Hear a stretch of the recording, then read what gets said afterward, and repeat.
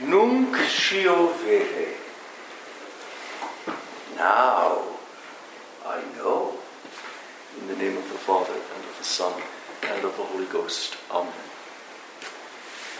The Vespers hymn of today's festival makes us sing, "The beauteous light of God's eternal majesty streams down in golden rays to grace this holy day."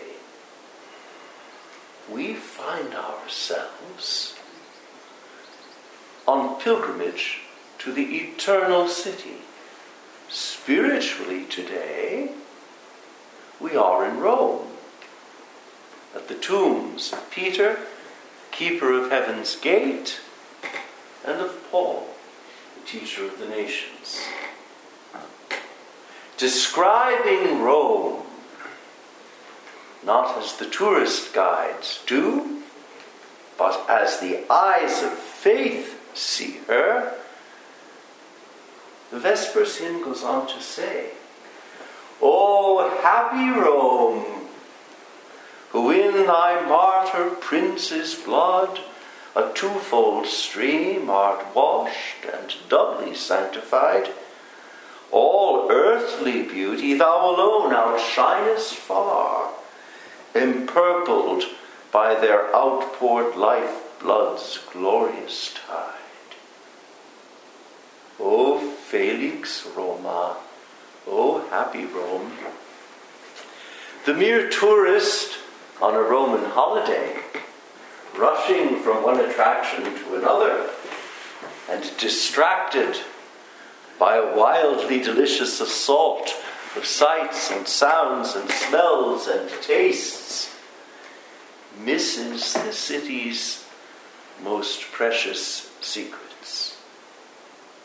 The mortal remains of Saints Peter and Paul, and the immortal holiness of streets and stones and earth soaked in the blood of a host of other martyrs. But Father Prior, you may object, I've been to Rome. Brother Hildebrand can say, I've lived there. It is rife with sin and thievery. St. Paul, addressing the Romans, answers saying, where sin increased, grace abounded all the more.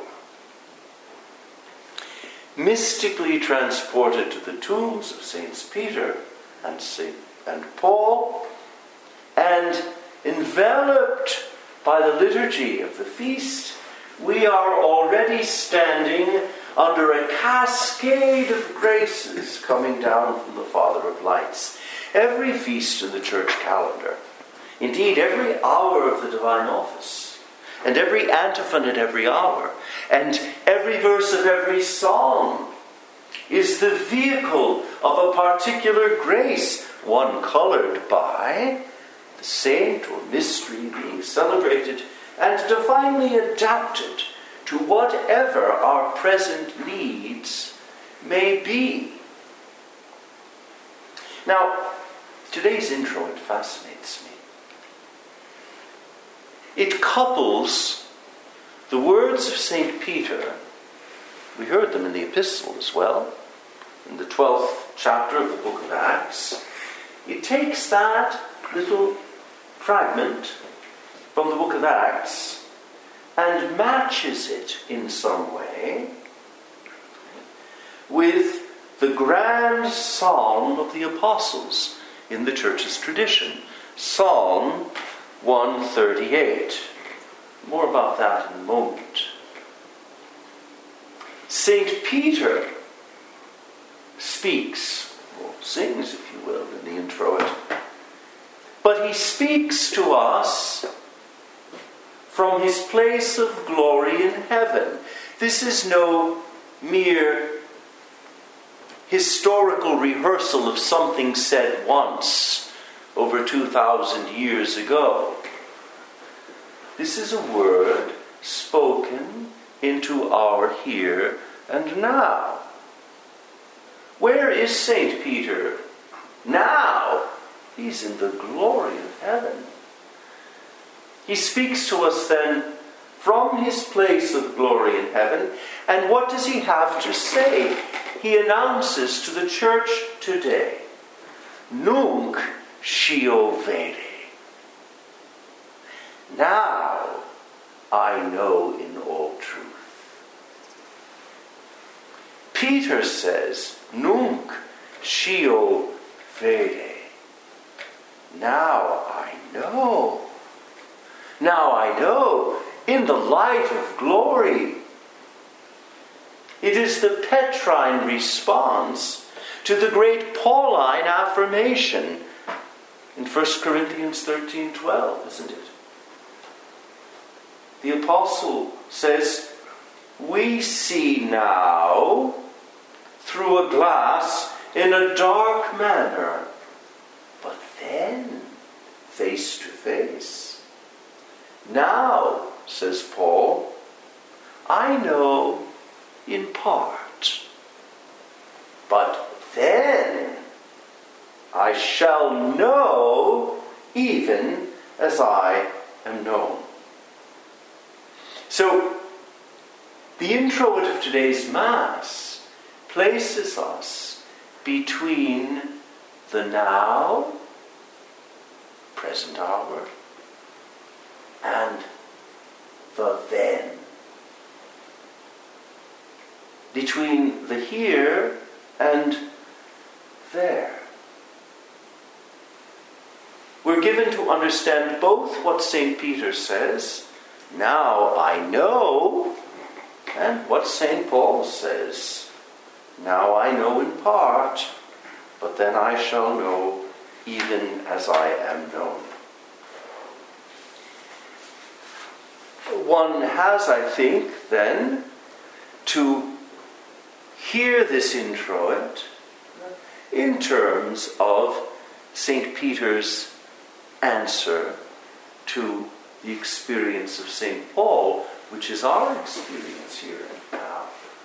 Seeing through a glass darkly, catching every now and then a little glimpse when the veil is turned back ever so slightly, or when the veil that separates us from the reality of what really happens in the holy sacrifice of the Mass becomes, from time to time, rarely, but sometimes ever so slightly translucent. And so the introit sets the stage. But the introit, taken from the Epistle of the Mass, is coupled with Psalm 138. And as is the custom, we are given only the incipit, the opening verse of the psalm. Lord, thou hast proved me, Domine probasti me. Thou hast, one might also translate that, put me to the test. Thou hast proved me and known me. Known me profoundly, known me from the inside. Thou hast seen everything that makes me the man I am. That first verse of Psalm 138. And put it for a moment in the mouth of St. Peter. It's St. Peter. Think of the drama of Peter's life with Jesus. Think of all of those moments in which Peter was caught up in conversation with the Word. Think of all of Jesus' questions put to Peter and all of Peter's responses to Jesus. Not the least of which is, Lord, thou knowest all things. Thou knowest that I love thee. And so it's Peter who sings this opening verse of Psalm 138, Lord, and it's permitted to add, why not, in the secret of one's heart, Lord Jesus, thou hast proved me and known me. This is, of course, in the context of today's feast, a not so subtle allusion to Peter's threefold denial of our Lord and to his restoration to grace by a threefold act of repairing love. Lord, thou hast proved me and known me. And then dear Peter goes on to say, thou hast known my sitting down and my rising up. The same verse is placed today in the mouth of St. Paul. Listen to this verse, or rather, ruminate this verse in the light of St. Paul's experience of our Lord Jesus Christ, and that from the beginning. Say with St. Paul, again, inserting the sweet name of Jesus as Paul would have done, Lord Jesus, thou hast proved me, Paul, and known me, even when I was Saul. Thou hast known my sitting down and my rising up. And so the liturgy would have us take this whole psalm, the very psalm that we're going to sing at Vespers. So it's all of a piece. It's all about connecting the dots. And so we're going to sing this Psalm 138 at Vespers, but already today at Mass, the Church wants us to begin to receive the words of the psalm from the mouth of Peter and the mouth of Paul, so as to enter into their conversation with our Lord Jesus Christ.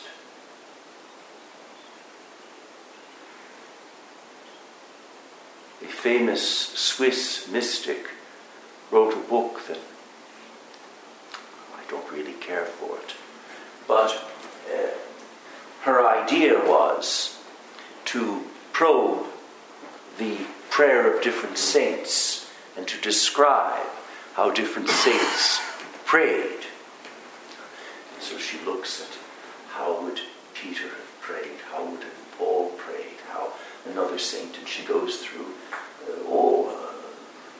a great number of saints, and she analyzes the prayer of each one. No need to have recourse, I think, to such a book. When the liturgy introduces us into the prayer of the saints, into their conversation with our Lord Jesus Christ, not as spectators or as people eavesdropping on their prayer, but the liturgy takes us into the prayer of the saints. That's the singular grace of the liturgy. And when we are taken into the prayer of the saints, we participate in the grace of the saints. So that the liturgy today, by giving us Psalm 138, is giving us a way into St. Peter's and St. Paul's relationship with our Lord. In some way, their unique relationship with Him becomes something that is opened up to the Church And today, in a special way, the graces that were theirs during their earthly journey can become ours. The psalm, of course, was chosen for verse 17. This is why we have Psalm 138 today at the introit and again this evening at Vespers. Mihi autem nimi sonorificati sunt amici tui Deus. Nimis confortatus est principatus eorum. But to me, thy friends, O God, are made exceedingly honorable. Isn't it fascinating and wonderful that with all that could be said about Saints Peter and Paul and the other apostles, at the end of the day, the church in the liturgy refers to them as the friends of God. There would be a whole litany of other qualities and titles and invocations by which to refer to the apostles. The liturgy opts for this one. To me, thy friends, O God, are made exceedingly honorable. The verse goes on to say their principality, that means their princely dignity, that princely dignity conferred on them by reason of their friendship with the King. St. Benedict speaks of the Lord Jesus as the true King. The apostles were elevated, if you will, by grace to a princely place in God's great economy of salvation by reason of their friendship with the King. And the psalm says their principality, the authority given them, is exceedingly strengthened in Christ. Does not St. Paul say, I can do all things in him who strengtheneth me? So, in suggesting that by entering into the liturgy today, we participate in the conversation of the apostles with our Lord, in the conversations they had with him during their life on earth, and in the conversation they hold with him in glory at this very moment. We participate not only in their conversation, which is an exchange of heart to heart, but we participate today in the grace that was theirs. Because theirs was, St. Thomas speaks of there being capital grace, that is to say, grace given to certain great figures in God's master plan, in such superabundance that that grace overflows from a given saint unto all those who seek the saint's intercession and, however humbly, attempt to walk in the saint's footsteps.